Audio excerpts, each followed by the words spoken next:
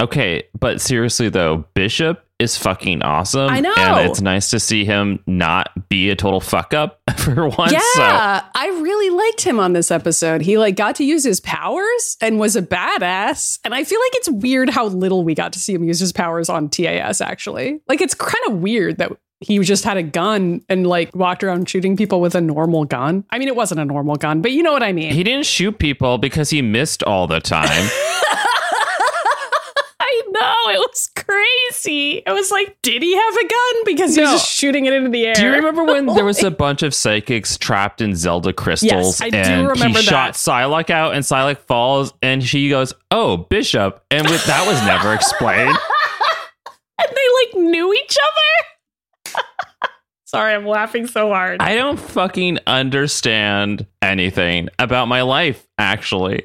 Yeah, but definitely not about Bishop's betrayal on X-Men TAS. Anyway, I'm Maddie. Oh, hi, I'm Ryan. Welcome to the Mutant Ages. Welcome. This is a show where we review every adaptation of the X-Men and talk about how gay all of them are. Not in this episode. Not so much.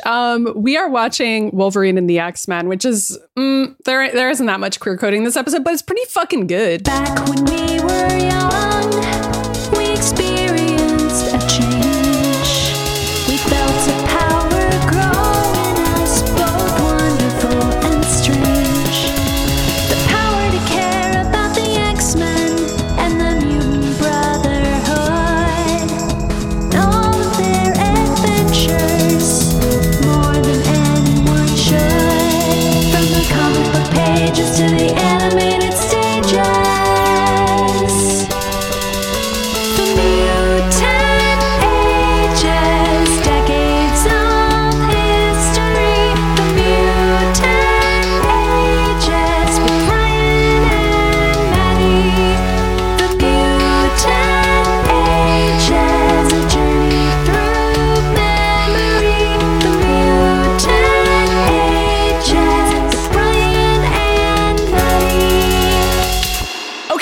What about Berserker and Vanisher? Are they gay? I thought they were dating. I didn't even think about that. I thought about Bishop making a line later when he's like, I know Wolverine because we date. And I was like, oh. Anyone who says dramatically that they knew Wolverine, we just assume they dated Wolverine because it's Wolverine. Okay, fair. And like, if you say you know him, we know what that means. Yeah. We know what it means. There is also a really funny joke in here about Wolverine's memories. We'll get to that. Anyway, first, previously on the X-Men, we get to see a flashback to the one and only Sybil Zane, a character invented for this show. I'm glad you watch these. I do not watch the previously on. Oh, Whenever really? we do this segment on our show, I just do it for memory. I do not watch. Well, you know, I used to do that. I used to be like, well, here's the actual previously on that matters.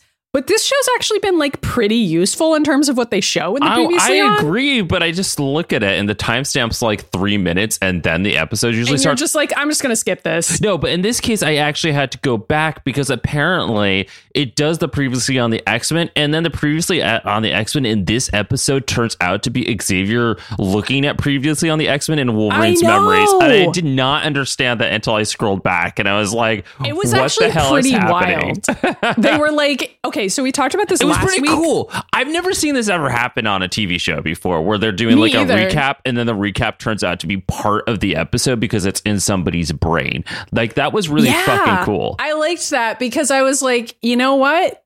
Xavier would do that shit. Like Xavier would just be combing through Wolverine's memories and then being like, okay, great. I've seen all I need to see. Let's start the episode. Like it was very like a little bit of fourth wall breaking, but not in a bad way. Well, that's because Xavier's sitting there and he's like, listen, I've watched Inception by Christopher Nolan at least 35 times, and now I'm going to do it for real life. Yeah. Although there's a part of this episode where Marrow basically recaps the plot of this TV show, and she's just like, that sounds really fucking stupid, and I laughed really hard. Yeah. Marrow's a pretty funny character in this, by the way. Also, Marrow's in this. But anyway, we'll get to Marrow. So, previously on the X-Men, Xavier was watching all of this on a TV inside of Logan's mind. Actually, he wouldn't have seen this scene where Sybil Zane is showing video of Amara getting collared and having the collar cancel out her powers, the inhibitor collar, as it is later called in this episode. So Sybil Zane tells the Thieves Guild, I want this collar. Designed by Forge. Yes, unfortunately, designed by Forge. Forge is going to stop funny doing this Krakoa is like doing the same thing. I'm reading Marauders right now, Forge is in the doghouse for designing this shit.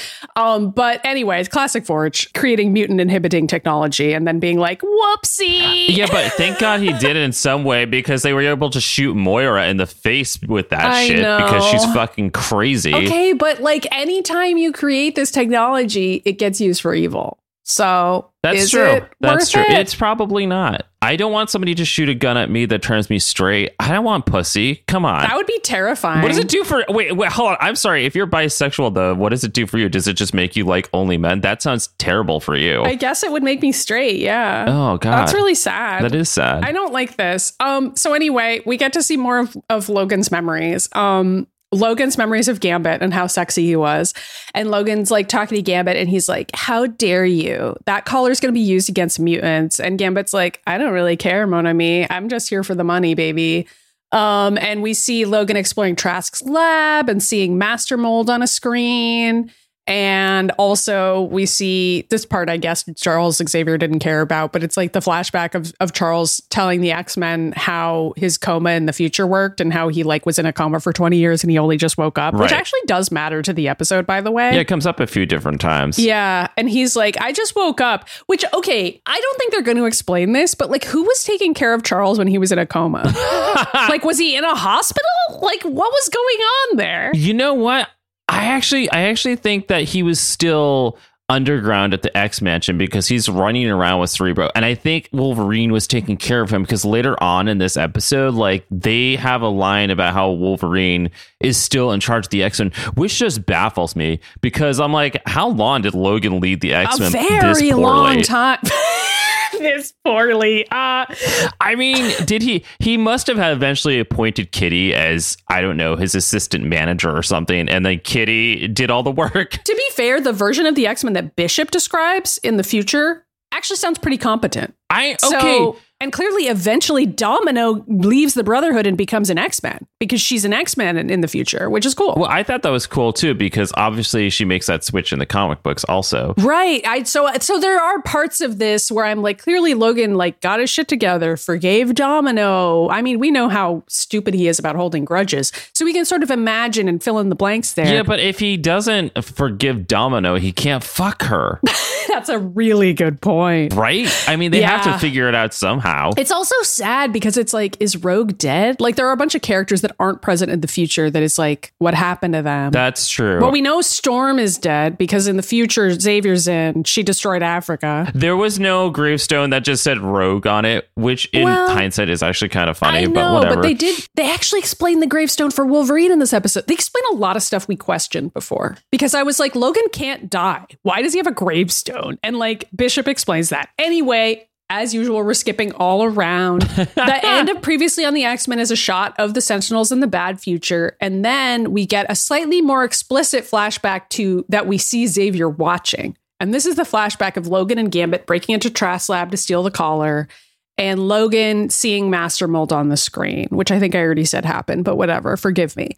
And then we see Logan and Charles, like from the present day, walking into this memory. Like walking around into the memory. He's showing Xavier around his brain. He's like, and over here in this door, this is where I fucked Sabretooth. Here's my Weapon X memories, which is just like a hallway of doors. He's like, here's where I hung out with this sexy Cajun guy. Right. And over here is a door dedicated to Omega Red, but I can't remember anything about him because it's behind a lock and key. And Xavier's just like, why are there so many doors in here? Xavier's just like rubbing his temples like, I can't with this today, Logan. Like, I'm sorry. You know what's really funny is that I hate Xavier so much, but I do enjoy those moments in the comic books and on TV shows when Xavier will be trying to deal with Wolverine's insane memory bullshit, and Xavier will just be like, I'm even annoyed by this. Like, what is this shit? I really enjoy it in this show, too, where Logan is like, wow, how'd you get a memory so clearly out of my head? I mean, it's my head, so, like,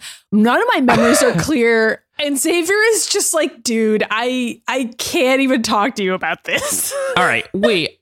So I actually have two theories about Wolverine's amnesia because it's never really properly explained. And I was thinking about it when I was driving back from a theme park I went to yesterday. I forget what sparked it. I'm sure I was listening to something that reminded me of like the time period I was reading X-Men when I was 13.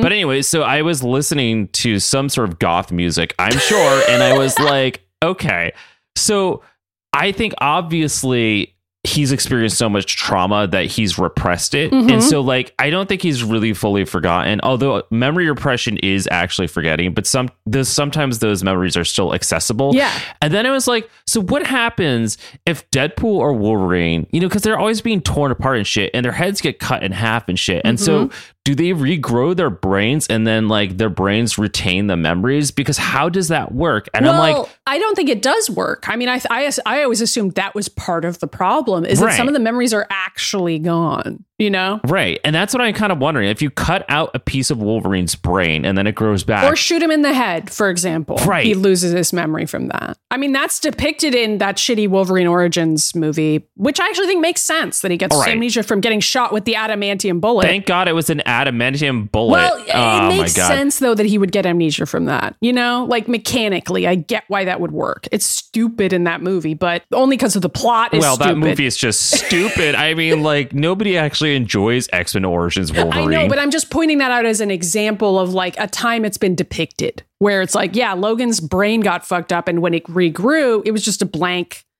slate. You know, he had to regrow the neurons and shit. Yeah. Makes sense to me. Okay. All right. Cool. But he might still have some of the old neuron connections that don't complete. That's the part that's kind of interesting, like from a sci-fi angle, where it's like he has part of the memory, or he's like, I have a feeling about this person, but I don't really know who they are. And other times I think he's just lying.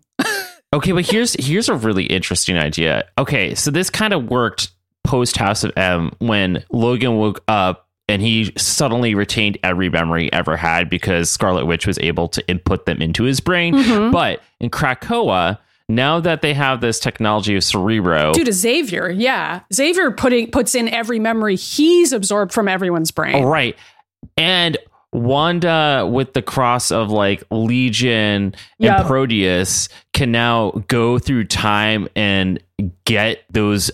I don't even understand how it works, but they can like people who were going to become mutants but died before they became mutants can like be resurrected and become mutants. Yeah. So with the combination of those things, could they go back now and pull out Logan's memories from the past 200 years and implant them in whenever he dies? But I don't recall him so far ever having to be regrown in Krakoa because it's Logan and he just heals. Exactly. And I don't think he had to be regrown in Krakoa to begin with. I don't think he's ever had to go through that. But can't they still implant those memories into him without him being inside of an egg? Yeah. I just don't think it's high on the to-do list. You know, they got a lot of shit to do in Krakoa. I mean, they do say that all the time. They literally in have a to-do list, which is hilarious. Like, they're literally like, that's really low on the list. I know. And it's like in every issue of any Krakoa thing, Hope is always like, listen, there's like a really long fucking list of people we have to rebirth. And I'm always like, but who? Because according to these art panels, everyone's alive again. So I don't know who we're referencing at this point. Yeah. But I think it's like people who are really obscure, you know? Because like sometimes they bring people back. Right. I mean, like Sync is an example where I think Sync is actually a pretty cool character. Or Rhapsody. I mean, in Hellfire Gala, the woman who creates all like the weird music things, she was like in one issue of X-Men like, in so the 80s. They're basically just bringing back everyone. And it's also depressing to think about how the Five has to come together and be like, oh my God, like who are we going to resurrect next? Anyway, none of this has to do with the episode, so maybe we should talk about like that. Children. All right, sorry. No, it's okay. Sidetrack. Anyway, well, we were in Logan's brain, and whenever that happens, we're like, okay, what's going on with Logan? And so I don't know what's happening here. And Logan walks over to a computer and he's like, I saw this in this episode out of the corner of my eye. This computer says Master Mold. What is this? And Xavier doesn't know. He doesn't know. Okay, but Xavier's answer is really funny because he's like, listen, Logan, in the future, there's no history other than books and old newspapers, which explains why I give advice that's so shitty to all of you. Because like I'm basing it on these books I found in a library. Later that's determined to be a lie.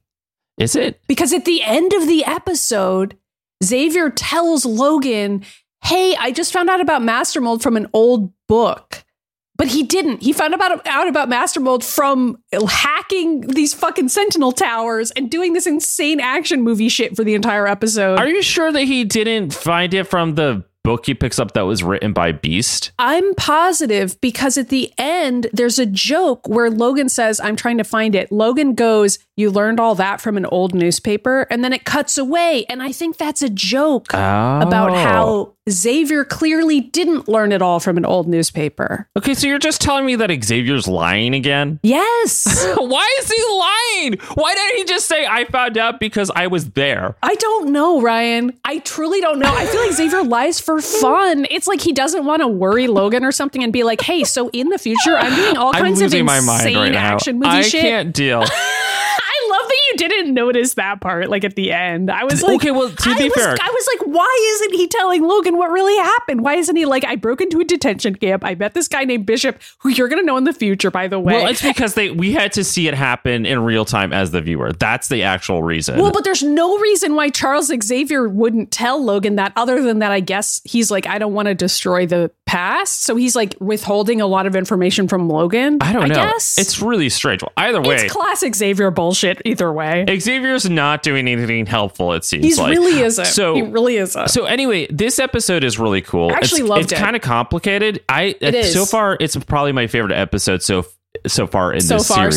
So far. Yeah. So far in the series, I think so far, I really enjoy it so far. But what's really funny is that I was thinking about this episode before we watched it, and I retained that I enjoyed it and that Marrow was in it, but I didn't remember what happens in it. And so when I watched it this time, I was like, wow, this is really good. I love all it. the stuff they do, any episode they spend time out in the future, taken over by the Sentinels, is in a lot of ways much better and more interesting than what's happening in the past. Just because it's like this crazy Mad Max world that we really haven't seen animated in any of these TV shows. Like we've seen like a clip of it.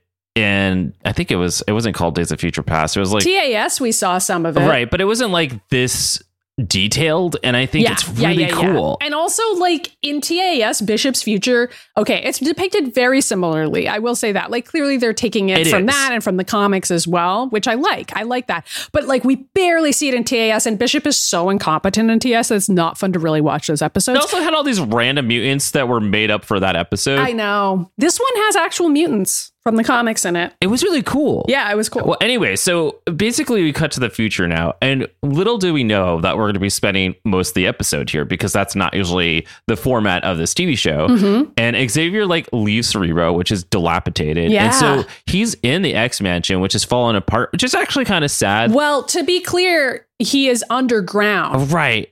That's where he's living. Yes. And he's like going through these piles of books after he said that, and he's reading them, and he picks up a book that I think was written by Hank. Yeah.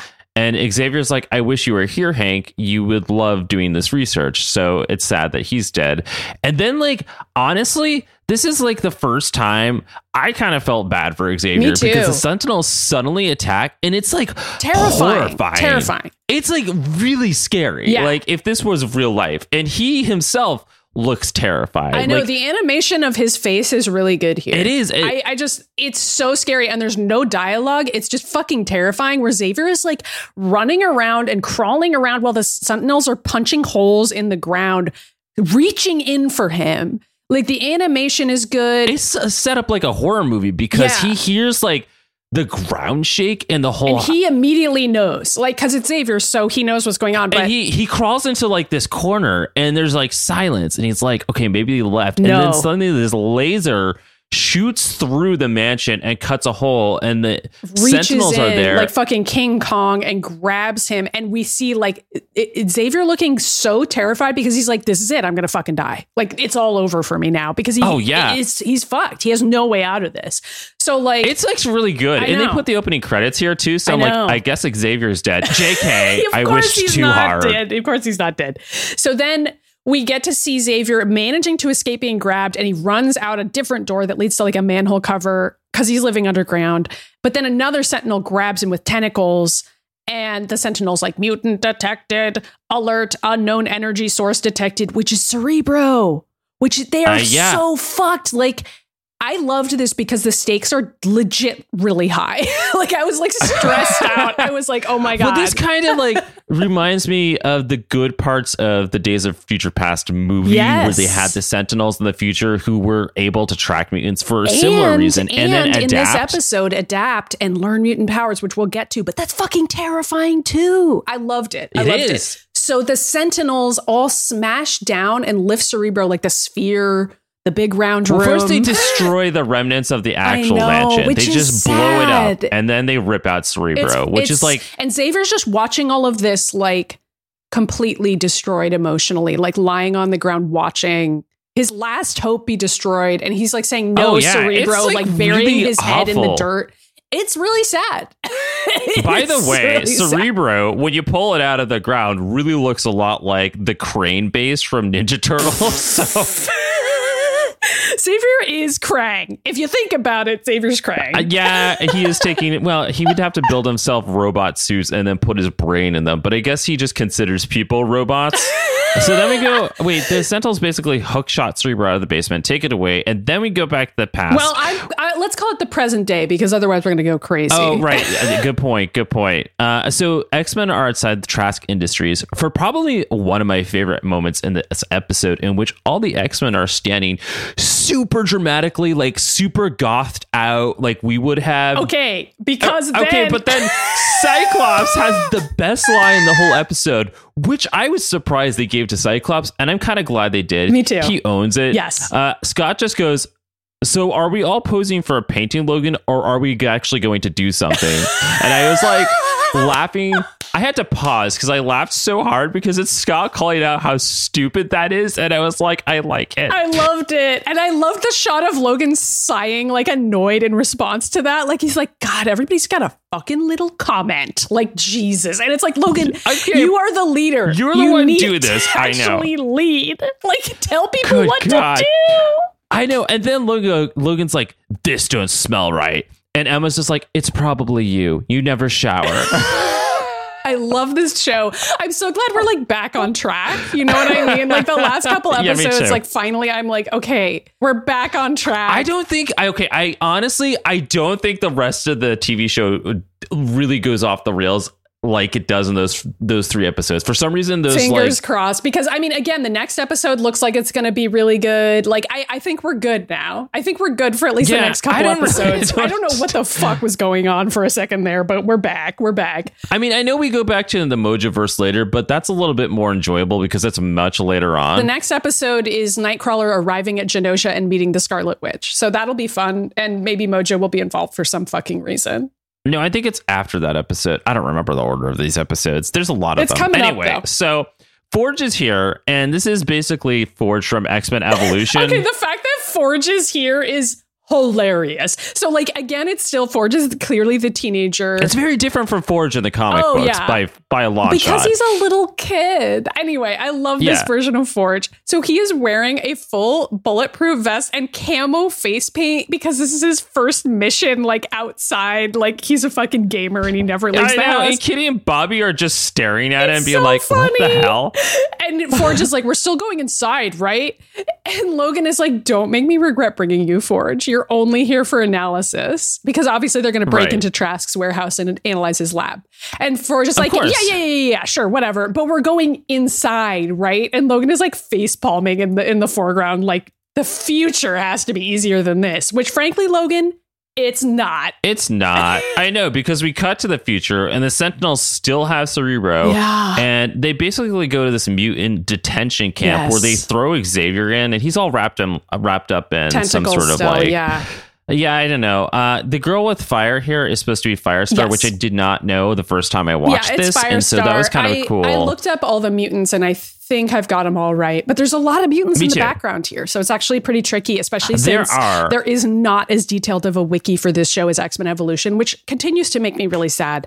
Shout out to the X-Men Evolution wiki, by the way. Those fans Shout out to X-Men Evolution. Hardcore. Oh, yeah. They are really updating that wiki. Still. People who update this wiki, we got to get it together, folks. Like, I feel like I need to start updating that wiki or something because I'm out here taking all these notes. But anyway, that's not as good. So Xavier is watching as the Sentinels are carrying the Cerebro sphere, this massive sphere, into this huge docking bay, like up in this big tower. And we're like, huh. The tower is pretty terrifying, by the way. This is like Half-Life 2 shit. Like everything looks so foreboding, like fucking alien and weird, because this is a world that's run by robots. So it's like, yeah, fuck. Right. It's fucked up. And so who else turns out to be a robot is General Moss, who's half I did Sentinel not now. recognize him at first. You didn't? I straight up didn't recognize him. I was like, who's this new character? And then they did a zoom in. He's got the stupid claws that was on how his I face. noticed the stupid mustache and the claws. And then I was like, oh my God. He looks really different because he's got like a half robot face now. And he's like dressed in armor. Yeah, he pulled like a Cameron Hodge here situation where he was like, I'm just going to assimilate with the Borg. I don't think he wanted to do it. That's not the impression I got. I think he was forced to. Well, I guess I'll find out. He's half robot now, and he has this big cattle prod. And this is where I wrote, I think I've read this fanfic, because he's like cattle prodding everybody and putting them in inhibitor collars. And I was like, okay. So then Xavier manages to pull off his own ropes, which I was like, why is he capable of doing that? But anyway, Firestar gets collared and she starts screaming in pain. And meanwhile, Hellion is in the background. Yeah, it's really sad. Okay, so, all right, I'm just going to say right now that today's spotlight is on Marrow and not Hellion, because or Kamal or Firestar. I mean, there's so many mutants here. I've got stuff for Kamal, and Firestar she's going to show up at some point when we watch some of those Spider-Man episodes. So don't worry about Firestar. But so wait, are we doing a quick Who's That X-Men on Hellion right now? No, we're not, because Hellion's backstory is too much, and I don't know if he appears again or not, but he is more pivotal to this episode than Marrow is. But I had already written all the notes on Marrow earlier this week. It's all good. Listen, folks, it's been a busy week. So Hellion is really cool. I'll find a place to do a spotlight on him sometime in the future. But yeah, he's one of the new X-Men in the second round of new X-Men during the Grant Morrison era. He's really cool in this episode too. He is. I really like this episode. I do too. Okay, also in the background is Bishop looking fucking grumpy as fuck. Yeah. And who the hell could blame him? Yeah, I mean, kind of fucked up situation we're in here. So Hellion is freaking out. Hellion is one of the new captives, so he also doesn't yet have a collar on, and he's screaming, "Get away from me!" And he has these green telekinetic energy blasts that he can do. Yeah. And then we see Colonel Moss. He's probably higher than a colonel, but we don't know what his rank is anymore. And he has this metal arm, and he uses it to blast Hellion, and then tells a Sentinel he's a telekinetic, transfer him to the tower. Right. Which is like, oh, what? Yeah. So the Sentinel picks up Hellion and walks away. And Xavier just looks around and sees Bishop standing there with his M face tattoo, like looking pissed off. And then Moss screams at Xavier, I said, face me, mutant, and like hits him with the cattle prod. It's fucking terrifying. Like this entire episode is like, whoa. I know. I know. Also, like, I don't think humans are alive anymore. Yeah. I think it's just mutants. Right. Well, okay. So here's my theory. I think the humans that exist are cyborgs, like Moss. They must be. Oh, right. Okay, that makes sense, because that was the only way that they could evolve to match mutants. Which is also something that's kind of been done in the comics with the Krakoa era. It's kind of been depicted as to like what the future's like, you know? Yeah, I mean, those cyborgs in Krakoa are terrifying. I know. I'm just saying all this stuff matches up. It's like comic accurate. Anyway, that's part of why this episode's so fucking cool. Yeah, it is. Anyway, so Xavier, actually, I'm on his side with Me this too. because now Xavier's like, okay, so he still has enough of a human brain for me to mind wipe. And so I'm gonna make him think that he turned on the collar, but he didn't, and leave. Yes. Right. It's perfect. And they actually animate this really well and like script it really well, where it's really clear what Xavier's doing, which is hard to do, by the way. So I'm giving them a big shout out for this. You know what's really interesting? I think Xavier's a much more sympathetic character when he's in a world like this, where his fucking manipulative bullshit is like no longer helpful to himself or anyone. It's also like he has to read everybody's minds immediately because it's the only way to survive this scenario. You know, it's no longer rude. Right. It's no longer like him being like, I'm going to just get along with humans and brainwash whoever I want, because like he doesn't have time for that shit anymore. That's not how this works. Yeah. And even Marrow's like, what the fuck's happening here? How'd you stop that guy? Yeah. And Xavier just turns around and he does kind of this bullshitty thing where he's like, hello, Sarah. And Marrow's like, why the fuck do you know my name? And Xavier's like, because I'm in your head. I'm like, Xavier. I actually You were feel really like cool, like him- right up until this point. Okay, I'm going to take back what I just said. I think it's weird that he immediately mind reads everyone to know their names. Like, Xavier, just let people introduce themselves to you. Like, why are you like this? Like, no one enjoys this from you. It's rude and weird. It is really rude and weird, but I don't know. I'm gonna move on from it. Bishop walks over. This is really crazy too. Bishop's like, so you're a telepath, Yep. and then somebody else. Kamal. It's Kamal. Oh, it is Kamal. Yeah. Okay, so he's like, okay, that's impossible because the Sentinels killed all the telepaths, and it's like, okay, so why did they do that? We don't really fully know. Yeah, well, it kind of makes sense because telepaths are so powerful. Okay, but here's the thing, though, is that a telepath may be powerful against a sentient like being with a brain, but the Sentinels are just robots. They have nothing against the robots. So I want to know what made them be like. I think it's because of what we just saw happen. Like Xavier was able to brainwash a human into not putting a collar on him. And apparently the Sentinels can't tell that happened. It takes them a really long time in this episode to figure it out. Okay, but unless they're also afraid of like the Sentinels being afraid of aliens, like the Shi'ar showing up, which sure. Xavier or Jean could easily reach, just being like, Yep. I'm just going to reach out psychically to 3 galaxies over. Anything with an organic brain, Xavier can control. Right. Even Okay. an animal. Yeah. So Yeah, I that's think the true. Sentinels, okay, I mean, it's fucked up, but I mean, if the Sentinels want to win, I get why they killed all the telepaths. Like, it makes sense. Yeah, I know, I guess, but I would, if I was a Sentinel, I would be more concerned about what Magneto and Polaris were up to. Those guys might be dead. I don't know. I don't actually remember what happens to Magneto in the future. We'll find out. But I know that Polaris is found in the middle of the desert later, and she's like Dyke Polaris, and she's like, I love it. super punked out. It's so good, and she basically reforms the Sentinel in that episode to fight other Sentinels. It's really good. Oh my God, that's awesome. Anyway, so Xavier hears this from Kamal, hears all the telepaths are dead, and he just reacts by staring like, what? Yeah, I know. And then Bishop walks up, and Bishop is like, hello, Professor. My name is Bishop. Wolverine told me a lot about you. And Xavier's like, what? And he's like, how do you know him? And Bishop's like, my old boyfriend Wolverine told me about you. I know.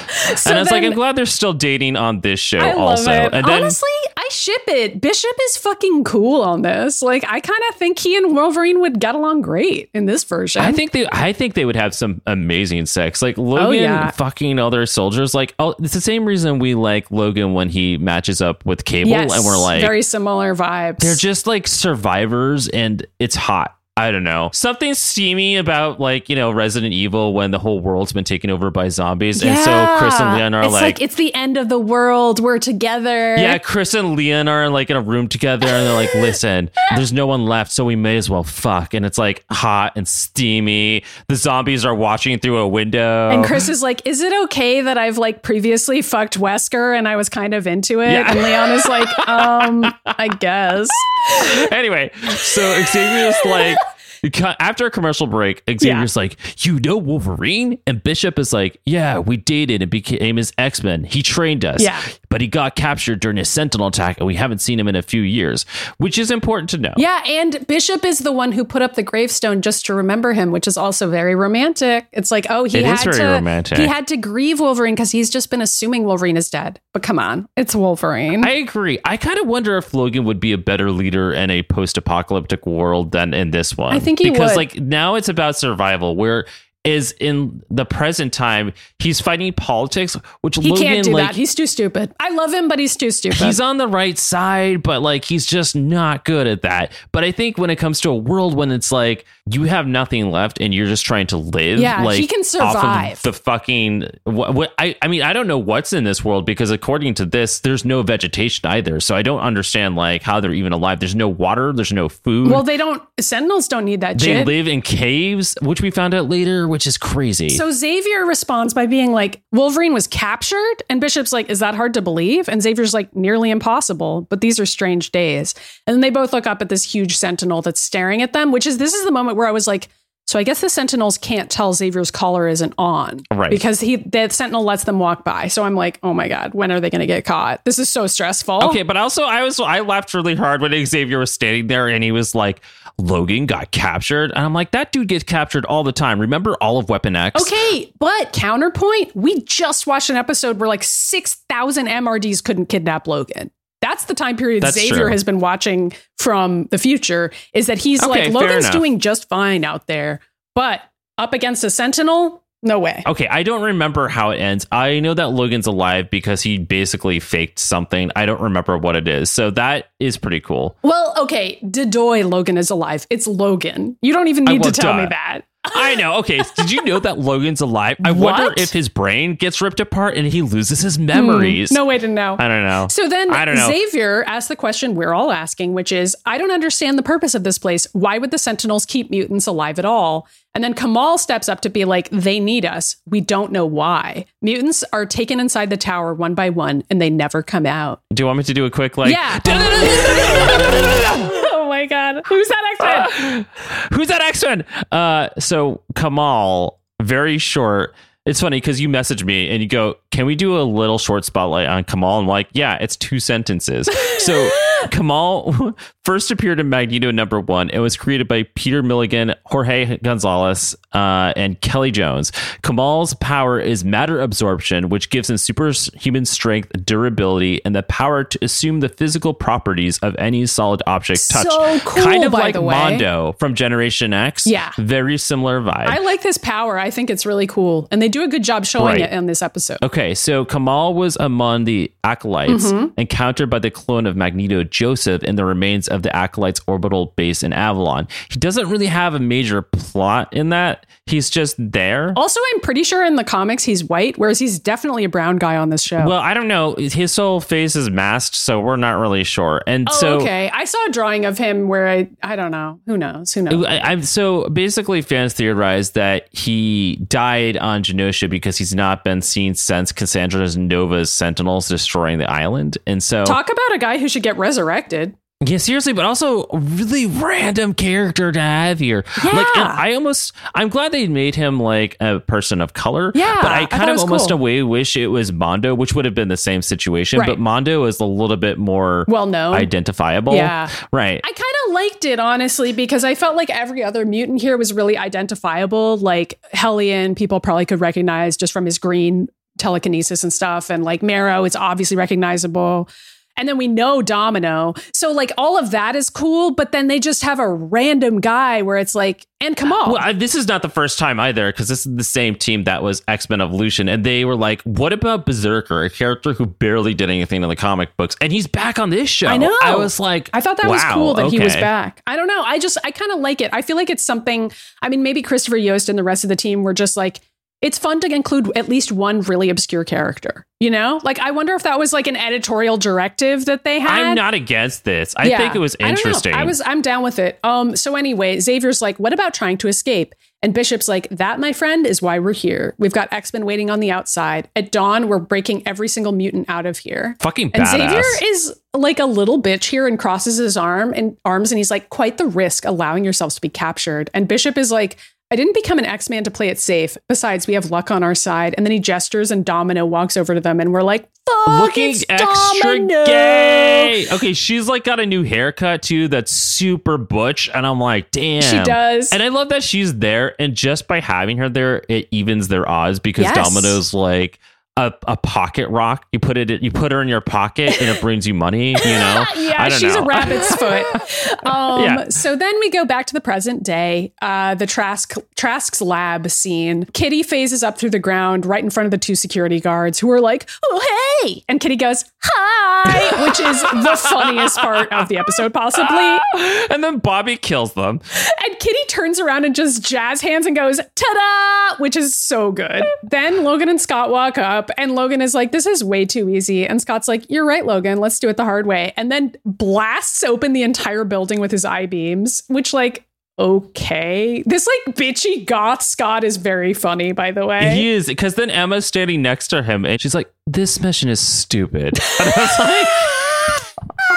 She walks in and she's like, you know, when you told us about your charming little plan, I pictured this lab as being far more populated because there's no one inside. It's completely empty. Yeah. And Logan is like, Trask must have cleared it out. Frost, scan the guards' minds. And she's like, I already did that. They don't know shit. She's like, and then Forge is just crying in the background. It's like, Yeah, Forge is like, this was my first field operation and nothing is here. I know. Katie's like, don't worry, there'll be other times for you to be gay. And I'm like, okay. And then look at it again, turns to the camera to no one. And it's like, I hope you have better luck than us, Chuck. And I'm like, Logan, why do you keep talking as if Xavier has already come to you and been like, hey, the future sucks. Everyone's dead. And Logan keeps on being like, well, I hope things are going better for Chuck E. Cheese up there. And I'm like, okay. Does Logan understand how time works? Like, it's like, no. Charles only has better luck if you guys succeed. Like, that doesn't, like, what are you saying? I don't even know. So, but then it's really funny because this is also really amazing where it goes back to the future and Barrow basically recaps. She's like, wait. Everything you just told me about waking up from a coma and using your brain to talk to people in the past is literally the stupidest fucking thing I've ever heard, and I don't believe you.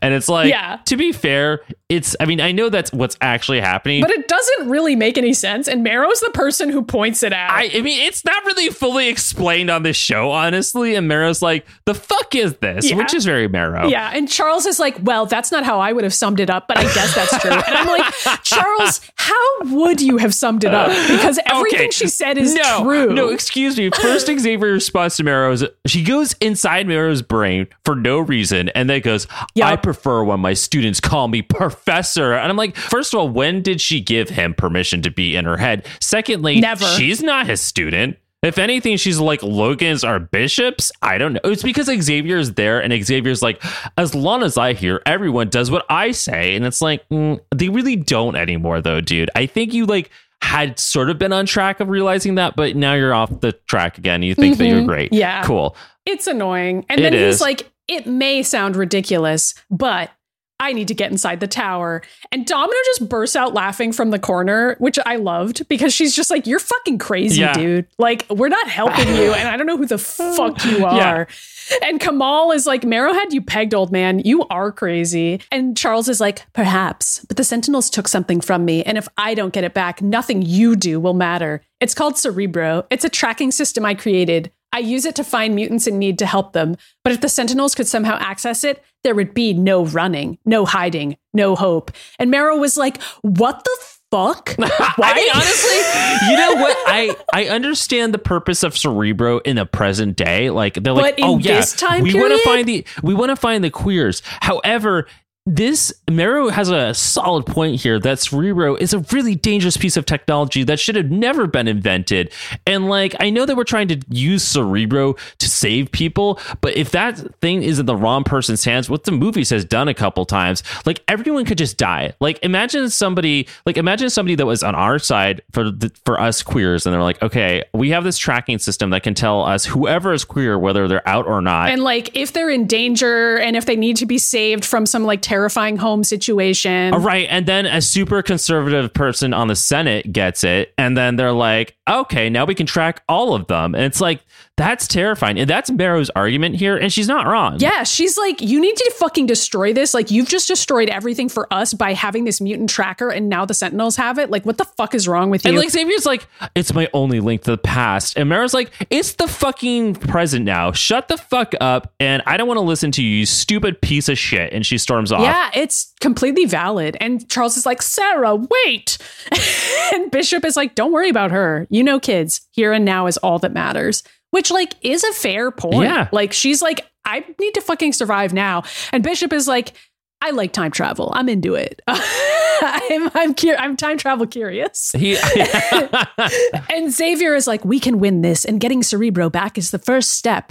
And Bishop turns to Domino and he's like, Domino, Kamal, proceed as planned. Get everybody out. I'm going to go with the professor. And Domino is like, why the fuck are you helping this crazy guy? Like, what is going on with you? Well, she also specifically says, don't let this crazy man get inside your head, which I thought was an interesting choice of words. Yeah, I liked that too. And then she goes, you're our leader. And Bishop goes, and he's Professor X, the guy Wolverine listens to. Sometimes. Yeah. I mean, it's Logan. And Domino just kind of smirks and is like, your funeral. And she leaves. I love Domino so much. I love Domino. They like really did a good job with their characterization on this show. They really did. I love her. So then we get a new scene of Bishop and Charles walking together with Colonel Moss, who is leading them into the tower because he's being mind controlled by Xavier. And they're walking by a bunch of Sentinels and shit. And Bishop is like, I don't like this, mind controlled or not. And Xavier's like, the Sentinels are in charge here, not humans. Moss executes his tasks like a machine, delivering mutants to the tower. He doesn't even know why. Which that's terrifying too, by the way. That is terrifying. I think you're right that one line of dialogue explains that humans have been assimilated to Sentinels, which is fucked up. Yeah, it is. And yet it's exactly what would happen. Anyway, Moss uses his metal arm to like open all these Sentinel doorways and stuff. Wait, hold on. There's like a part here where Moss sticks his hand into a glory hole, basically. That's apparently like a key. I don't even know what that was, but I was like, what the hell am I looking at?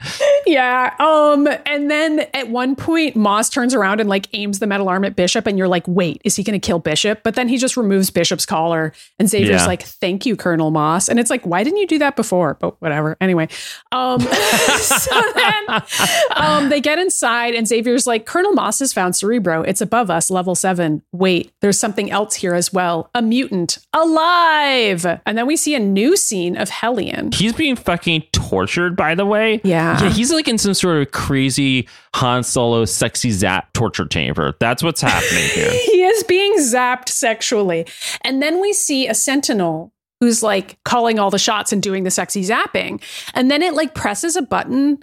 And then we see the camera panning over to reveal that like Xavier, Bishop, and Moss are on a catwalk overhead, like watching all of this unfold. Right. And then we see the Sentinel turn around, and suddenly it has Hellion's powers, and it can lift like a metal box with like green telekinesis. Also terrifying. Yeah. And then Xavier recaps the plot for us real quick in case we didn't get it. Because he's like, the Sentinel, it just lifted that cube telekinetically. They've mechanically reproduced that mutant child's power. They're trying to evolve. Yeah. And then Bishop is just like, Master Mold will stop at nothing. And Xavier's like, okay, wait, hold on. Back the fuck up. That's the second time I've heard the name Master Mold today. And Bishop's like, yeah, it's the thing that's in charge of this. Like, hello. Like, it's not, it's called Master Mold. Like, it's got master in the name. All of the Sentinels from a master, which is itself. Master computer. Hello. It's like looking at Xavier like, wait, computers? Okay, well, Xavier should know a computer. He uses Cerebro. Logan doesn't know how to type. Doesn't know anything. Logan's still like trying to sign on to the computer, and oh god, he's the person like sits there. He's like, the computer's not responding. He's banging on the keyboard, and Katie's like, well, here's the on button, and she pushes it. Oh my God. Anyway, so Bishop says, that's the Sentinel responsible for all of this. The detention center's hunting us down. That's why Logan formed the X-Men, to find Master Mold and destroy it. Right. And then suddenly we cut over to Colonel Moss's POV, and he's like using his red cyborg eye to analyze Xavier and Bishop. And then Moss is like, error. Here's my theory. I don't think it's Moss. I think Master Mold is somehow... Yeah, you're right. It's like a Sentinel or something. No, I think Master Mold is sending like some sort of Bluetooth signal and tapping in to see what's going on, and sees this and takes over. It is, because so what Moss says, or what this secret Sentinel AI says, is error, bio unit compromised, brainwave patterns corrupt, switching to Sentinel mode. And then suddenly Moss's entire body gets covered in armor, including his face. He turns into a Transformer. It's fucking terrifying. So it's like now he's not human at all anymore. He's now a Decepticon. He's like been fully transformed into a machine. Yes. And then the Sentinel reaches over to shoot Xavier with this huge pink beam, and Bishop leaps in front of it and absorbs it and shoots it back at the Sentinel, which is fucking badass. It looks so cool. I'm like, why didn't we do this more often in TAS? I think it's just because it's a different era. That's really just the answer. Yeah, and I thought like it was so cool. Less racist era, I guess, except for Storm, who, I don't know. It's like Bishop and Storm have swapped places, and now Bishop is allowed to be cool, but Storm isn't, or something. I don't know. I don't really understand. They're both amazing. And so they try to escape, but another Sentinel, if not still Moss, busts through the door. I'm not sure. I assumed it was the same one, but I'm not sure. I could not tell, because I thought it might have been the one learning telekinesis, but it's not, because I would have used it. Oh, maybe. So yeah. Anyway, he busts through the floor and they die. Oh, just kidding. They're alive. But there was a commercial break, so we're not sure. Yeah. And then the Sentinel keeps shooting pink beams, and Bishop keeps absorbing them. And he's like, run away, Professor. I can hold this one off because you're fucking useless at machines. You can't fucking read their minds. So Bishop keeps trying to shoot at the Sentinel, but it keeps dodging the blasts and like running across the beams like a creepy cat on a catwalk. It's like super nimble looking and scary. I don't know. I just thought the Sentinels were like animated really cool. I thought the animation was really good here. Yeah. And then Xavier hops down to Hellion. Yeah. And Hellion's like, are you here to rescue me? And Xavier's like, your name's Julian, first of all. And no, I'm not here to rescue you because I need to immediately use your powers to save myself. And Hellion is like, what the fuck? I'm really weak right now. Yeah, they've been zapping me for hours. Yeah, meanwhile, Bishop is doing like 60 backflips and like shooting at 1,000 Sentinels, and it's so badass, and it's like I was fucking like amazing. so happy that Bishop finally got to be cool. I know. Like, it was just such a breath of fresh air because he didn't really get that on TAS. He didn't get any lines or action sequences in Days of Future Past. He was just kind of a background character with Storm. Yeah, it was like Omar Sy saying one line and then getting shot Which in the face honestly instantly. says everything about Bryan Singer right there. I know. Anyway. Whatever. Anyway, so then the Sentinel does something really fucking scary where it stops and it goes, observation, energy beam ineffective, adapting. And then it like adapts. And this time the Sentinel doesn't shoot beams at him anymore. It just flies towards Bishop and knocks him through like 60 walls. Well, he creates a force field around himself first, which is just a different power that they've adapted. And now they're like, okay, we can use this power against this Pokemon. It's like a Pokemon battle. It's like ice beats fire. I don't know. Oh, wait, no, it actually doesn't. It's water beats fire. Thanks, Ryan, for being bad at Pokemon. So then after Bishop gets knocked through a million walls, he like grabs this electrical cable that's inside the wall. It's so and charges fucking up. cool. It's It's so been cool. broken because the Sentinel tried punching him and punched a hole in the wall. Yes. There's like a live wire. He grabs it with his hand to charge himself and then grab the Sentinel and fries his circuits. And I'm like, It's so cool. this is so cool. I could not get over how cool Bishop was in this episode. He deserves this. He does. He really, really does. Oh, okay, never mind. I wrote down the same thing you did. I wrote Vanisher and Berserker are having a sexy date outside the base. Okay, just kidding. Apparently, I also thought they were gay. Well, because they're lying outside together in like a little Like foxhole cuddling. snuggling. Yeah, okay. And they see a bunch of Sentinels flying up into the air. And Berserker's like, Vanisher, I thought Domino's signal was supposed to be a flare. And Vanisher's like, this works too. Berserker actually looks like Berserker this time, too. He does. He has a cool mohawk and like a million piercings. They both look badass. It's adorable. He's like all my friends in Providence, Rhode Island, basically. And then suddenly the mutant alarm starts going off, but it's like a really fucking loud, terrifying mutant alarm because it's inside this tower and like all the Sentinels start walking Yeah, it's towards like, the tower together. And it's really funny because everyone outside looks out at the tower that's blinking and blasting this noise. And freaking Kamal's like, this looks bad. And then everyone's collars fall off and Domino goes, bad or lucky. And I it's love that. I love that. I love Domino. And then Vanisher appears with guns and he goes, who wants presents? And I was like, this is incredible. I don't know how this scene was written, but I love every second of it. Yeah, he like bamfs in. And now everybody's collars are off so they can all use their powers. It's pretty great. Yeah. So Hellion is like back with Xavier having just been freed and he's like gasping and he's like, I need a minute. I'm fucking dying. And the Sentinels are like marching towards them and Xavier's like, we really don't have a minute. We're about to fucking die. And Hellion's like, well, I don't have anything left. And the Sentinels are like, mutants, stand down. You have 3 seconds to comply. Why are the Sentinels trying to get them to stand down? Like, I thought their goal was to kill them. Well, I guess they don't want to because they want to steal their powers. Well, they want to do more experimenting on them like they did with Rogue in Days of Future Past, right? Yeah, I guess so. And Xavier's like, you can do this, Julian. Don't be afraid. Focus. And then the Sentinels like are about to fire and Hellion manages to create this like green orb all around them to shield them from the beams. Yeah, and it's actually pretty great. It is until the Sentinels are like telekinetic shield detected, adapting. And they're like, we got to get the fuck out of here. So Bishop blasts the Sentinels away, which is also badass. And he's like, let's grab your machine and get the fuck out of here. So I don't even understand what the hell I'm looking at here, but they go into this other room. They find Cerebro attached to some vials of green goo that's just floating in the air. Yeah. And I was like, what am I looking at? I was like, I didn't really understand what it was, but all I know is it's supposed bad. To be like I think it's actually good. I thought it was bad at first too, but then they take all the goo with them. So I'm like, I guess that's what powers Cerebro. No, I mean, like, I think it's bad that, oh, you're saying that that's the inner, okay, I got it. So they like took the machine apart and that's what they found. Yes. Oh, you know what? They're pulling this from the X-Men movies because there's I think so. There's 2 different X-Men movies where Mystique goes in there and replaces that goo with like red goo or something. Yeah, that's how you fuck up Cerebro. You take the yellow goo and you replace it with different goo. Evil goo. Yeah, right. I don't know. Meanwhile, Domino's outside. I can't describe what's happening, but she's being a badass, and they give her a lot of animation of her flipping around, doing a whole floor show, doing cartwheels, and shooting at the Sentinels. And it's so cool. Kamal absorbs the wall of the jail. I don't know. It's not really a jail. Whatever the wall is, that's imprisonment. Right. And he turns into the wall, and then he breaks it apart. Berserker runs in. Marrow and some other mutants are trapped by a Sentinel in like this house that's burning apart.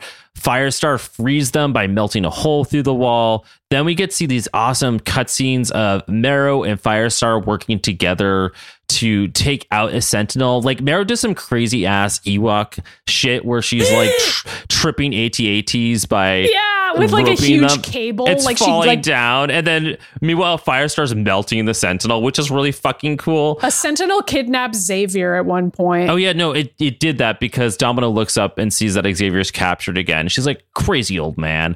Then that Sentinel tries to shoot Domino, but she slides free because she's lucky, baby. And she shoots Xavier out of the Sentinel's hand. Xavier falls to his death, but he sadly doesn't die because Hellion catches him with his powers. And Hellion's like, let's get the fuck out of here. But how are we doing that? And Bishop's just like absorbing more blasts the Sentinels are shooting them back at him. Kamal absorbs the Sentinel's metal arm or something, or just the metal. That part is really cool. It is. And then he beats the shit out of this Sentinel. Yeah. By the way, Thunderbird is here. He's just here. Yeah. He has no Just lines. randomly. Okay, he knocks Marrow over and runs I was away. like, thanks, Thunderbird. It was really rude. Like, why does he do that? What the hell? And then Marrow like gets up really slowly and is like staring in shock at the Sentinel, and Xavier has to leap over to save her, which I was like, why is this scene even here? Okay, yeah, and then he can't do anything about it because he's barrel rolling over there, and they're gonna die. And then Bishop runs over and saves them and is like, come on, we have to actually leave. I know, and Hellion's also got all of Cerebro floating behind him, so they all escape. And I mean, I thought it was a really good scene. I kind of blew through it, but you really have to watch it to see how cool it truly is. Because it's actually a really well animated fight scene that does a good job at showcasing all these different characters' powers and how they would be used strategically on the battlefield. And I thought that was super cool, except for Thunderbird. I don't know why he was there. Thunderbird just like running away. He's still mad about when he died back in the 80s. And so he's just like, fuck this. And he runs away. So then we go back to the past. And Xavier's like, by the way, I figured out what Master Mold is. And it's this thing that's creating all the Sentinels and giving birth to them. And Logan's like, he's still like, you read that from a newspaper? This is the line. This is the line I'm talking about. I know. Like, okay. You didn't read that in a newspaper, Xavier. You found it out from fucking going there. I thought he said it at the beginning, but you're right that it's at the end. Also, Hank is here and he doesn't have any lines. He's just staring at the both of them like they're both insane. They are. Which is a really funny animation for Hank to have. It is. And then it goes back to the future. But yeah, so I think this is confirmed like Xavier's lying. I think so. Anyway. It's like, I don't know what the purpose of him lying is going to benefit the future, but whatever. But back in the future, Xavier is on Cerebro. Mara pulls it off his head. So when we say he's on Cerebro, by the way, they are out in the wasteland sitting by a fire, and he's like sitting on a rock. Well, I don't know where they are. I don't think they're outside. I actually think they're inside a cave because that would be the best place to hide from a Sentinel is like deep underground, right? Yeah, you're right. So like they have a fire. I'm just saying, like, it's not like he's in a big round room or something. He's like using Cerebro, but it's like, you know, barely hooked up. Like, it's cool. It's a cool scene. And so then Xavier's like really weak physically, and he's like slowly taking off the helmet, and like Sarah helps him with it. Yeah. And he's like, thank you, Sarah. And she's like, sure thing, Professor, which I'm calling you now because now I like you. And I was like annoyed by that. Yeah, she's like, I am your student. And we're like, shut the fuck up. What is this? Bishop is like, glad you got your machine back. But with Master Mold still out there hunting us, things are sure to get a whole lot worse. And Xavier's like, and that, Bishop, is what the X-Men are for, in the past or the future, to prevent things from getting worse. And it's like, oh, okay. I know it's an annoying line, but it is also true. But it's not like Xavier contributes to that. Yeah, it's like Xavier only just now met Bishop and found out the X-Men is even a thing. And he's like, and that's what the X-Men are for. And Bishop is like, who are you again? Thank you, Cyclops, for walking in and just saying this. By the way, in this line, Xavier's like, both in the past and the future. And I'm like, you're in the fucking present, dude. What are you even saying? Like, yeah, it's like, I guess because he's trying to change the past to fix the future. But at this point, Xavier can't go back, right? Like, he is permanently stuck in whatever future happens. And like, is it changing around him? Because at the end of the season, he's like, the Sentinels never happened, but now Apocalypse did. I'm like, so did you just like Wanda this and watch the world morph around you, and for some reason it didn't affect you? Like, I don't understand what's happening. Isn't he in another timeline at this point? Like where the fuck is he? It's a good point. I mean, we don't see the future like change live,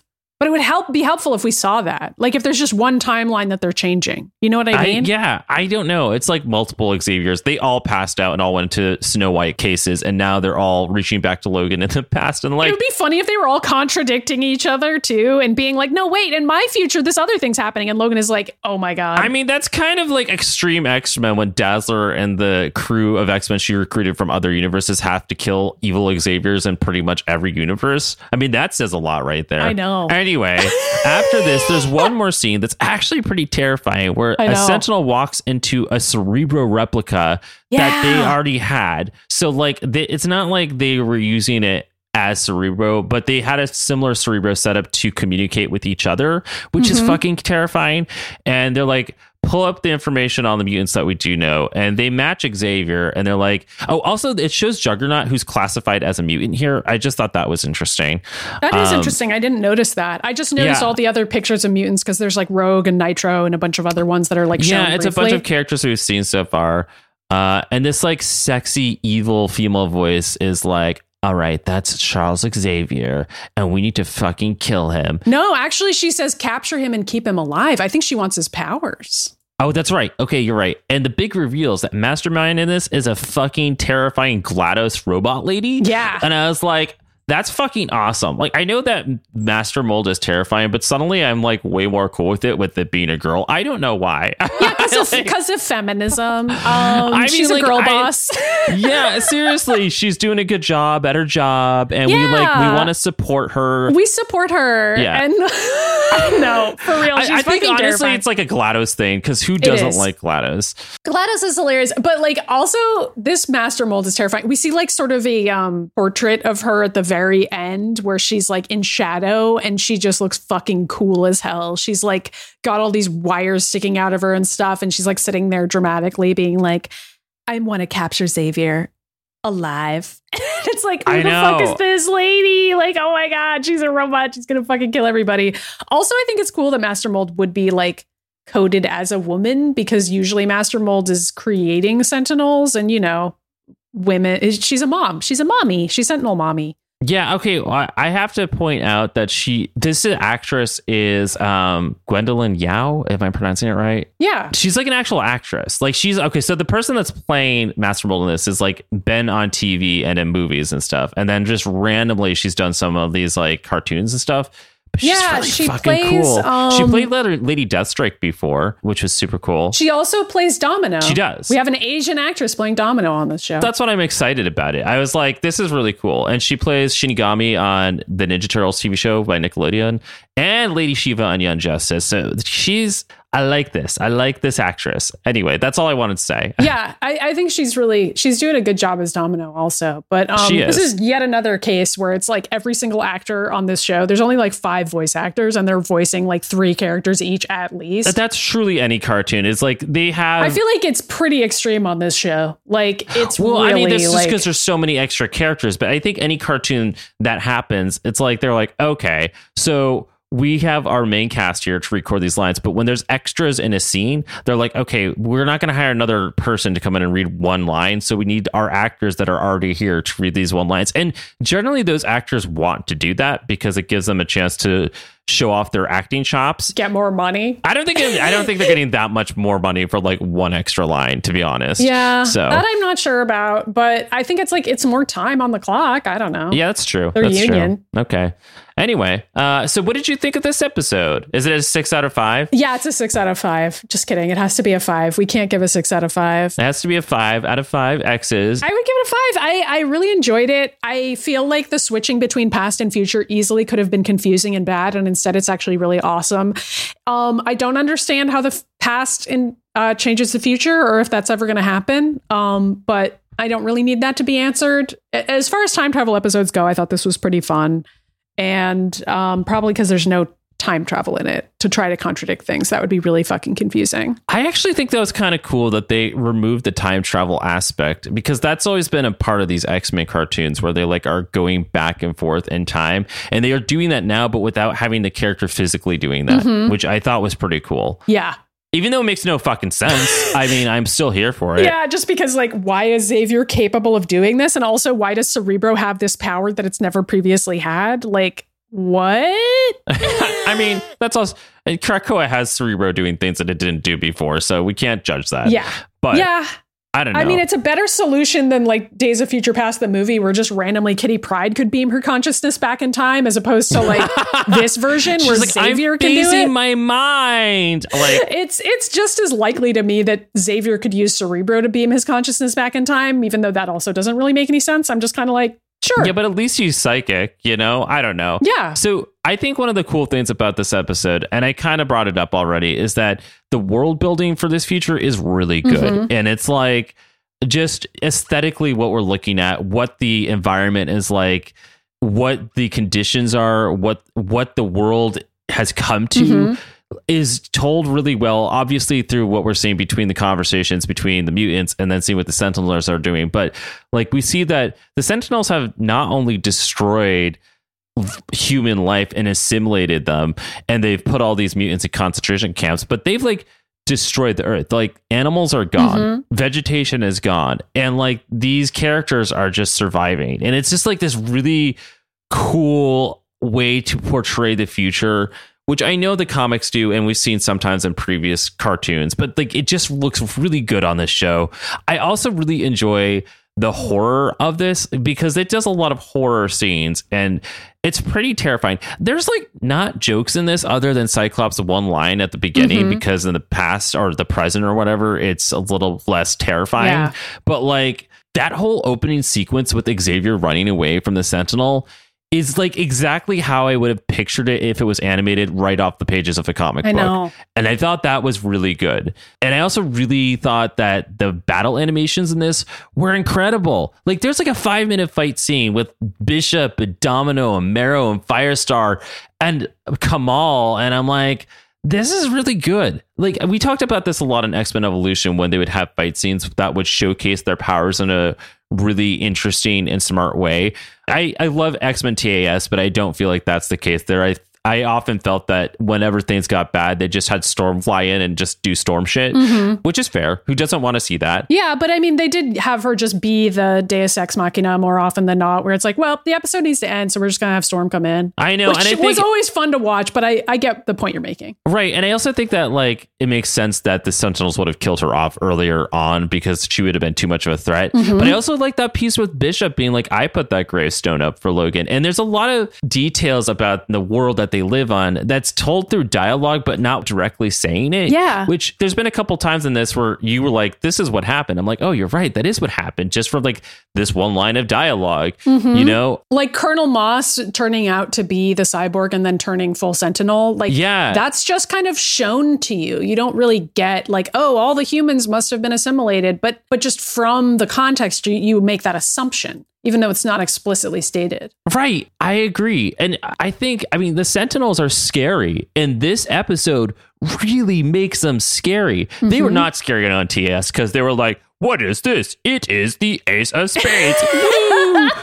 I did think they were scary in Days of Future Past. There was definitely a horrific aspect to them in that, which was good too. But I think this is probably the first cartoon that really veered away from the children's goofiness. And again, this episode is super serious. I don't know how X-Men can reach kids and still be like a kid-friendly show in general. And this is like the issue that all these shows have had, right? It's like they don't know how to like, we have some dark material we have to tackle. How do we do that, folks? And as it turns out, it didn't. I mean, it left an imprint on our listeners and the viewers at the time, and they were definitely younger. But do you feel like maybe more young teens are watching X-Men content than children? Because it has to be. In this time period, sure. I mean, I feel like the movies were, PG-13, right? So yeah, at this point, I feel like you're at least expected to be 13 years old if you're watching something like this. And maybe you're becoming an X-Men fan because of the live action movies. This is after that. Right. You know, you're also maybe getting into the MCU. I mean, this is like peak superhero build up time period. So yeah, I think being 13 and up is about where they're aiming for, as opposed to like elementary school age, which is where TAS was sitting. Yeah. I also wonder if the Days of Future Past movie went to this show over TAS because of the whole... I was wondering that too. Yeah, I was wondering the whole, that too. like, this whole episode where the Sentinels are adapting and learning the mutants' powers is what happens in the movie, but that's not in the other cartoon. So like, and I don't feel like Simon Kinberg or Bryan Singer did enough research at any point in time on the X-Men. Well, they don't read any comic books. They only watch animated shows. I know. So I don't know. It's just interesting. Hey, this is a great episode, everyone. I definitely recommend it. I think it's a great example of the Days of Future Past storyline, and it's not very clunky. So I don't know. I don't have any complaints whatsoever. It's a great episode. Good time. Yeah, I definitely recommend it. Let's talk about a character that I definitely didn't already announce. So, who's that X-Men? It's Cubone. It's actually no, it's Marrow. Not. It's Marrow. Obviously, we're talking about Marrow, not Hellion. Strap in. She actually has a pretty intense history. So her real name is Sarah, and she has the ability to control her bone growth, which also gives her a healing factor, which kind of checks out because how the fuck else would that work? She has superhuman strength, stamina, which I wrote down as stamina, durability, that sounds and agility. like a cool X-Men name, Stamnina. Stamnia. First appearance was Cable number 15, and she was created by Jeff Loeb and David Brewer. Sarah grew up as a Morlock. During the Mutant Massacre, Massacre. Okay, are we from Boston, Ryan? What's going on here? During the Mutant Massacre. During the Mutant Massacre, she witnessed the mauling of Angel by the Marauders. Marrow was personally saved by Gambit. When most of the Morlocks were allegedly killed by Mikhail Rasputin, they were actually brought to another dimension where Mikhail had established a citadel for himself on top of a massive hill. Survival of the fittest governed this society. If someone could reach the top of the hill, they were considered worthy of being part of G Nation. During this time, Callisto cared for Marrow kind of as like a maternal, motherly person for her. I don't know. She played that role. Motherly person. When Sarah's powers fully manifested, she was forced up that hill. She's running up that hill. All right, sorry. Just the timing on this. And became savage in killing her opponents to survive. When she reached the top, Mikhail considered her fit for the terrorist group whose mission was to punish humans for their hatred towards mutants. I don't know. Seems like the right way to go these days, right? Marrow became the leader of this group. Marrow and the other members of G Nation lived in that dimension for years, and when they returned to Earth, she discovered that only a few years had passed. A real Belasco situation happening here. Limbo, magic. They started a terrorist campaign against surface-dwelling humans until they were defeated by the X-Men. During that time, this is an incredible piece of information, everyone. Marrow wired a time bond to her own heart to force Storm, the previous leader of the Morlocks, to either yield or kill her. And Storm just tears out Marrow's heart because Storm is a fucking badass. I fucking love Storm. Luckily, Marrow has 2 hearts, so she didn't die. She also has 2 hearts to compensate for her bone growth and superhuman regenerative abilities. So that's the reason why she survived Storm ripping her heart out. It's a great comic. I highly recommend it. Marrow is reunited with Callisto, and while they continue their terrorist activities, Callisto tries to kind of like hold back Marrow's more violent methods because Callisto's like, okay, we can't straight up kill everyone. That's not going to prove anything. After a battle with Cable, Marrow and Callisto returned to seclusion. Callisto is later injured by a Prime Sentinel, and she tells Marrow to go seek the aid of the X-Men. Marrow teams up with Iceman and Cecilia Reyes. I think this is during Operation Zero. Sorry, I have the comic book right here in front of me. I was like, I just read this. Where am I? And so Marrow goes to the X-Mansion where she joins the X-Men for a time. And during this period, she comes under the mentorship of Logan because what teenage girl doesn't? And she flirts with Cannibal during that time. Again, I don't know. Can somebody explain to me why Cannibal's so sexy? Because I feel like I've read multiple of these biographies and then it's like, and then they fell in love with Cannibal. And it's like this like dumbass hick from the South. And I'm like, what? I don't get it. He's like, he seems fine. Is it because he's like a good boy? Is that the reason? Like everyone's trying to fuck him, including Roberto. Yeah, I don't know. I can't explain it to you. It's kind of like that Jean Grey situation where it's like, or the opposite of that, where it's like these wild characters like Boom Boom and Marrow and Roberto are like, but Cannibale's so nice and like put together and they like balance my absolute insanity, you know?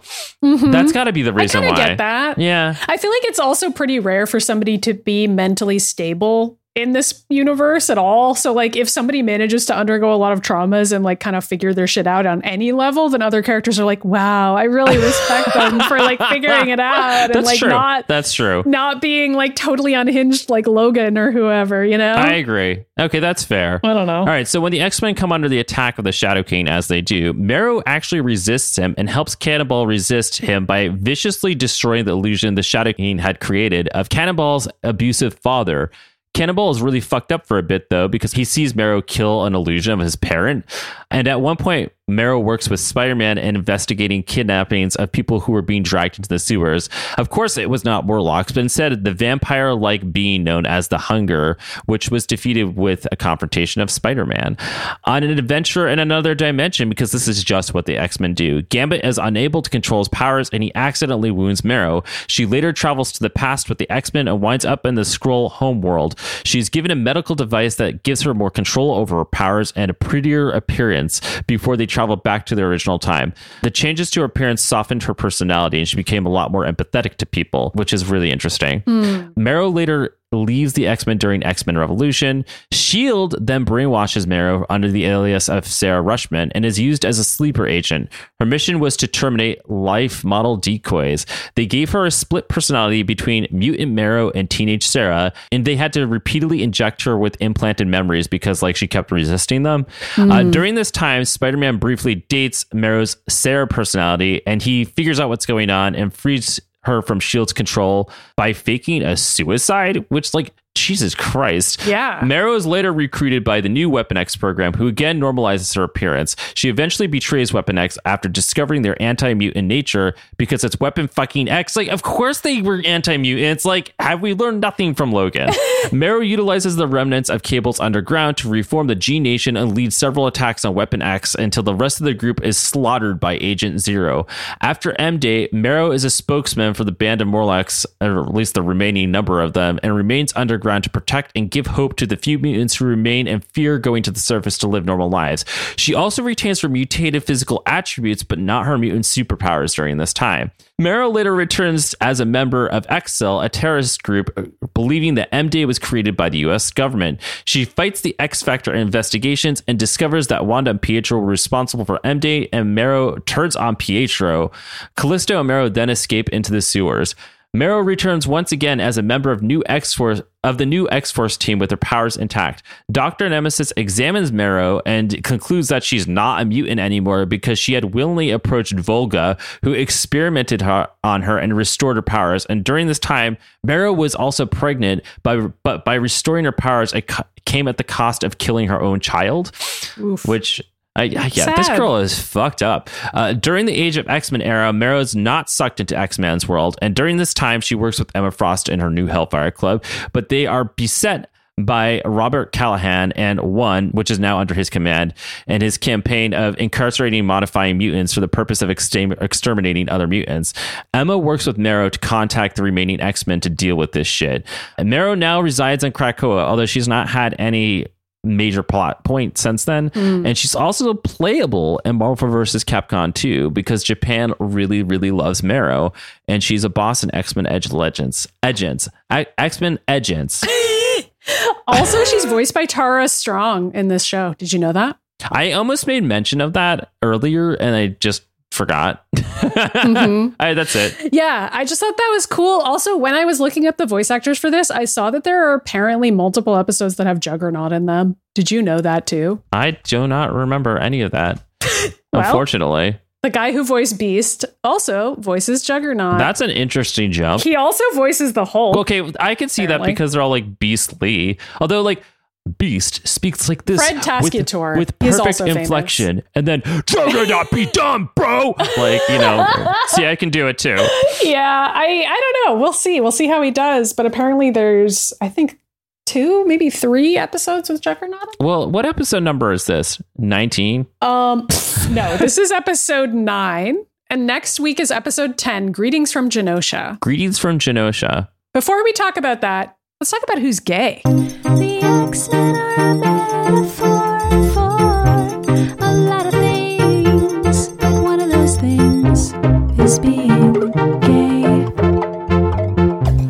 But sometimes it goes beyond symbolic. Then the X-Men get real homoerotic. But which X-Men is the gayest today?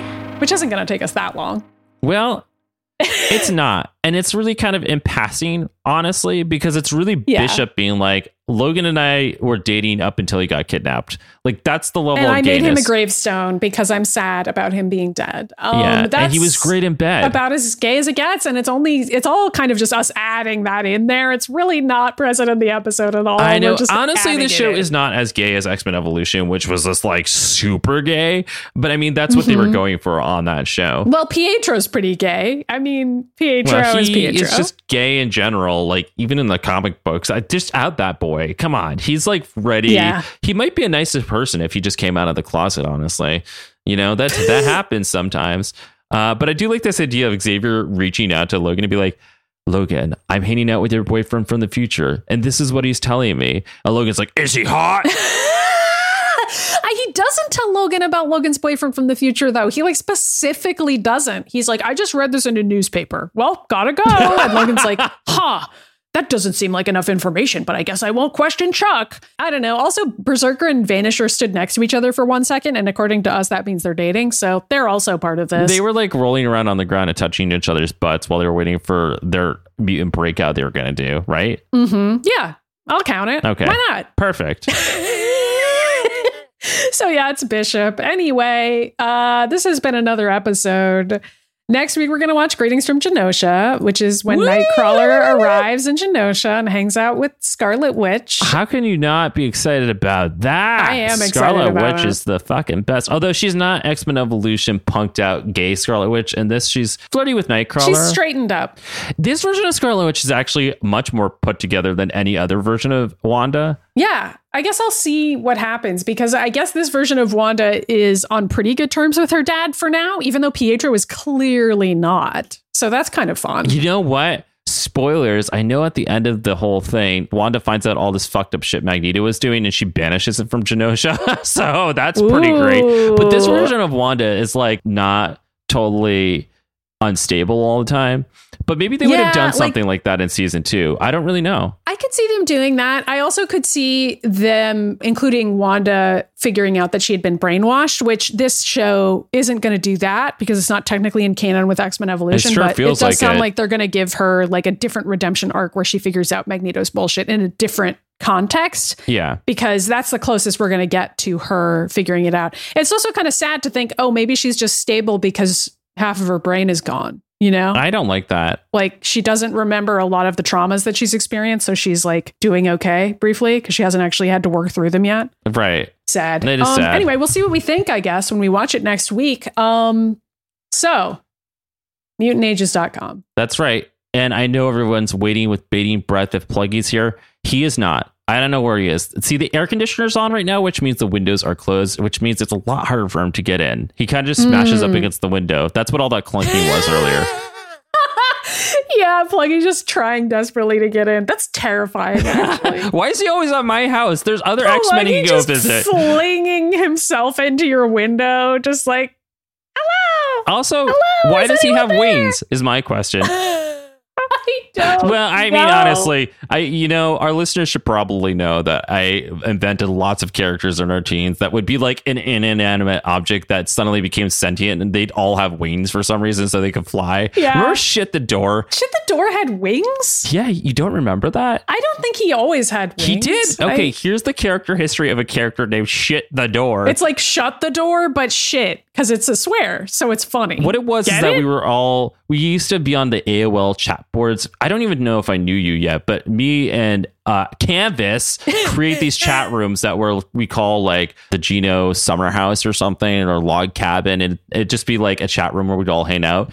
And like at some point somebody says shut the door, but they wrote it incorrectly and it said shit, and then we started giggling, and then I wrote it into a story as a character when that cabin blew up, and then he descended from heaven and was like, I'm here to get revenge. Like that was his whole thing. Wow. So he's not only a character who's an anthropomorphic door that can walk and talk, he also died and went to heaven. He did. Somehow went to heaven, first of all. Yeah, came back. Well, he probably came back from hell, but he shows up and he's really good at shooting guns. Turns out this door can shoot guns, and he has a pet Pikachu. Yeah, but this is not a character who's yet another mascot for the Mutant Ages. This is purely a different character who is part of the Geno universe. But I'm just pointing out that Clokey employee are on brand. That's all I'm saying. Yes, of course. Well, Clokey can just fly using his cloakiness. Clokey is a magical cloak. He comes from the same cloak world that Doctor Strange's cloak comes from, but more annoying.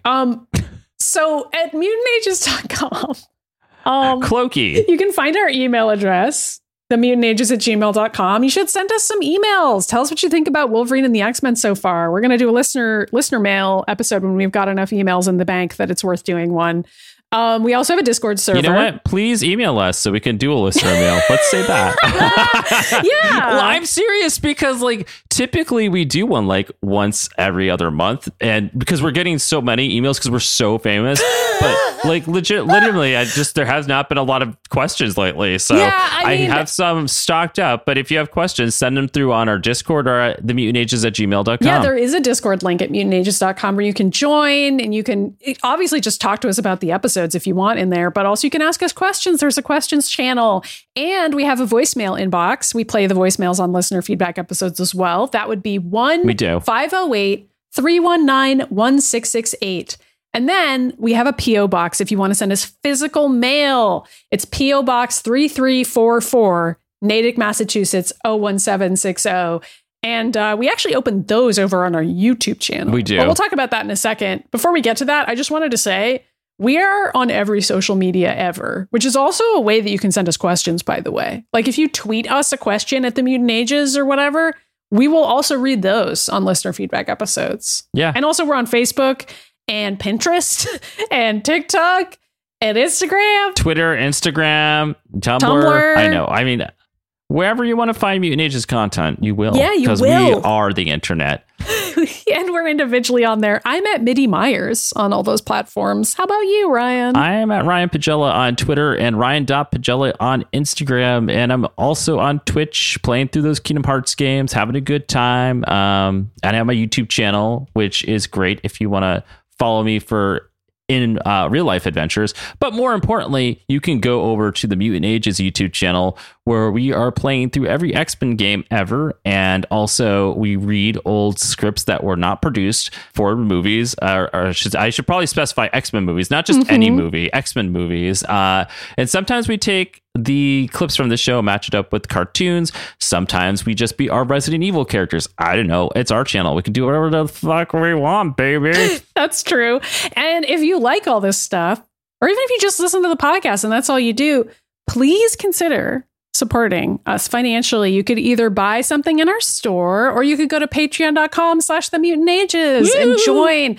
And even one of the pretty low levels, there's like a bonus podcast level where we put out bonus episodes about movies we're watching and TV shows we're watching. And those are pretty good. We're actually like leaving a lot of episodes over there lately. So, I mean, if you want to go listen to us talk about Rescue Rangers or the Batman or Moon Knight. Eventually, we're going to talk about Catwoman. Yeah, as in the Halle Berry Catwoman movie. We are doing an episode on that, just as an example of something that's coming down the pike. So exactly, consider joining and getting those bonus episodes. But if you join at the highest tier, you get a shout out on the show. Oh, that's right. Samuel B., Sora B., Zach S., prepare for assimilation. Don't worry, Bishop is going to rescue you, and also Domino. It's going to be fine. Also, thank you for supporting the Mutant Ages. We do not like mutants here. Beep, beep, boop, boop. I'm Mr. Game & Watch. God, okay. And if you can't afford to support the show, please leave us a review on whatever podcasting app you use. If it allows you to rate and review us, please rate and review us. And share the show with your friends. Send it to a pal. Tell them you like it. That is a way for the show to be discovered. That's it. We've done it again. We've done another episode. Oh, shit. Hold on. What's happening? Stop. I was not trying to do that. Wait, what was that? YouTube has just decided to go rogue, and I'm trying to turn it off. This is what I was looking for. Thank you. It's a Sentinel. Do you remember this song, Maddie? It's so good. This is the Game & Watch song. It's like Ryan's favorite song ever, even though it's just beeps. I will never forget the day that we were like 16 years old, and I sent Maddie an MP3 on AOL Instant Messenger, and I'm like, that song, and you were like, I love this, and I was like, Maddie, why? listen to this really good song, and you listen to it, it's like beep boop boop. You're like, what the fuck is this? Anyway, Ryan that's a loves Sentinel, that everyone. shit. That is a Sentinel. And with that, we'll see you next time. See you next time.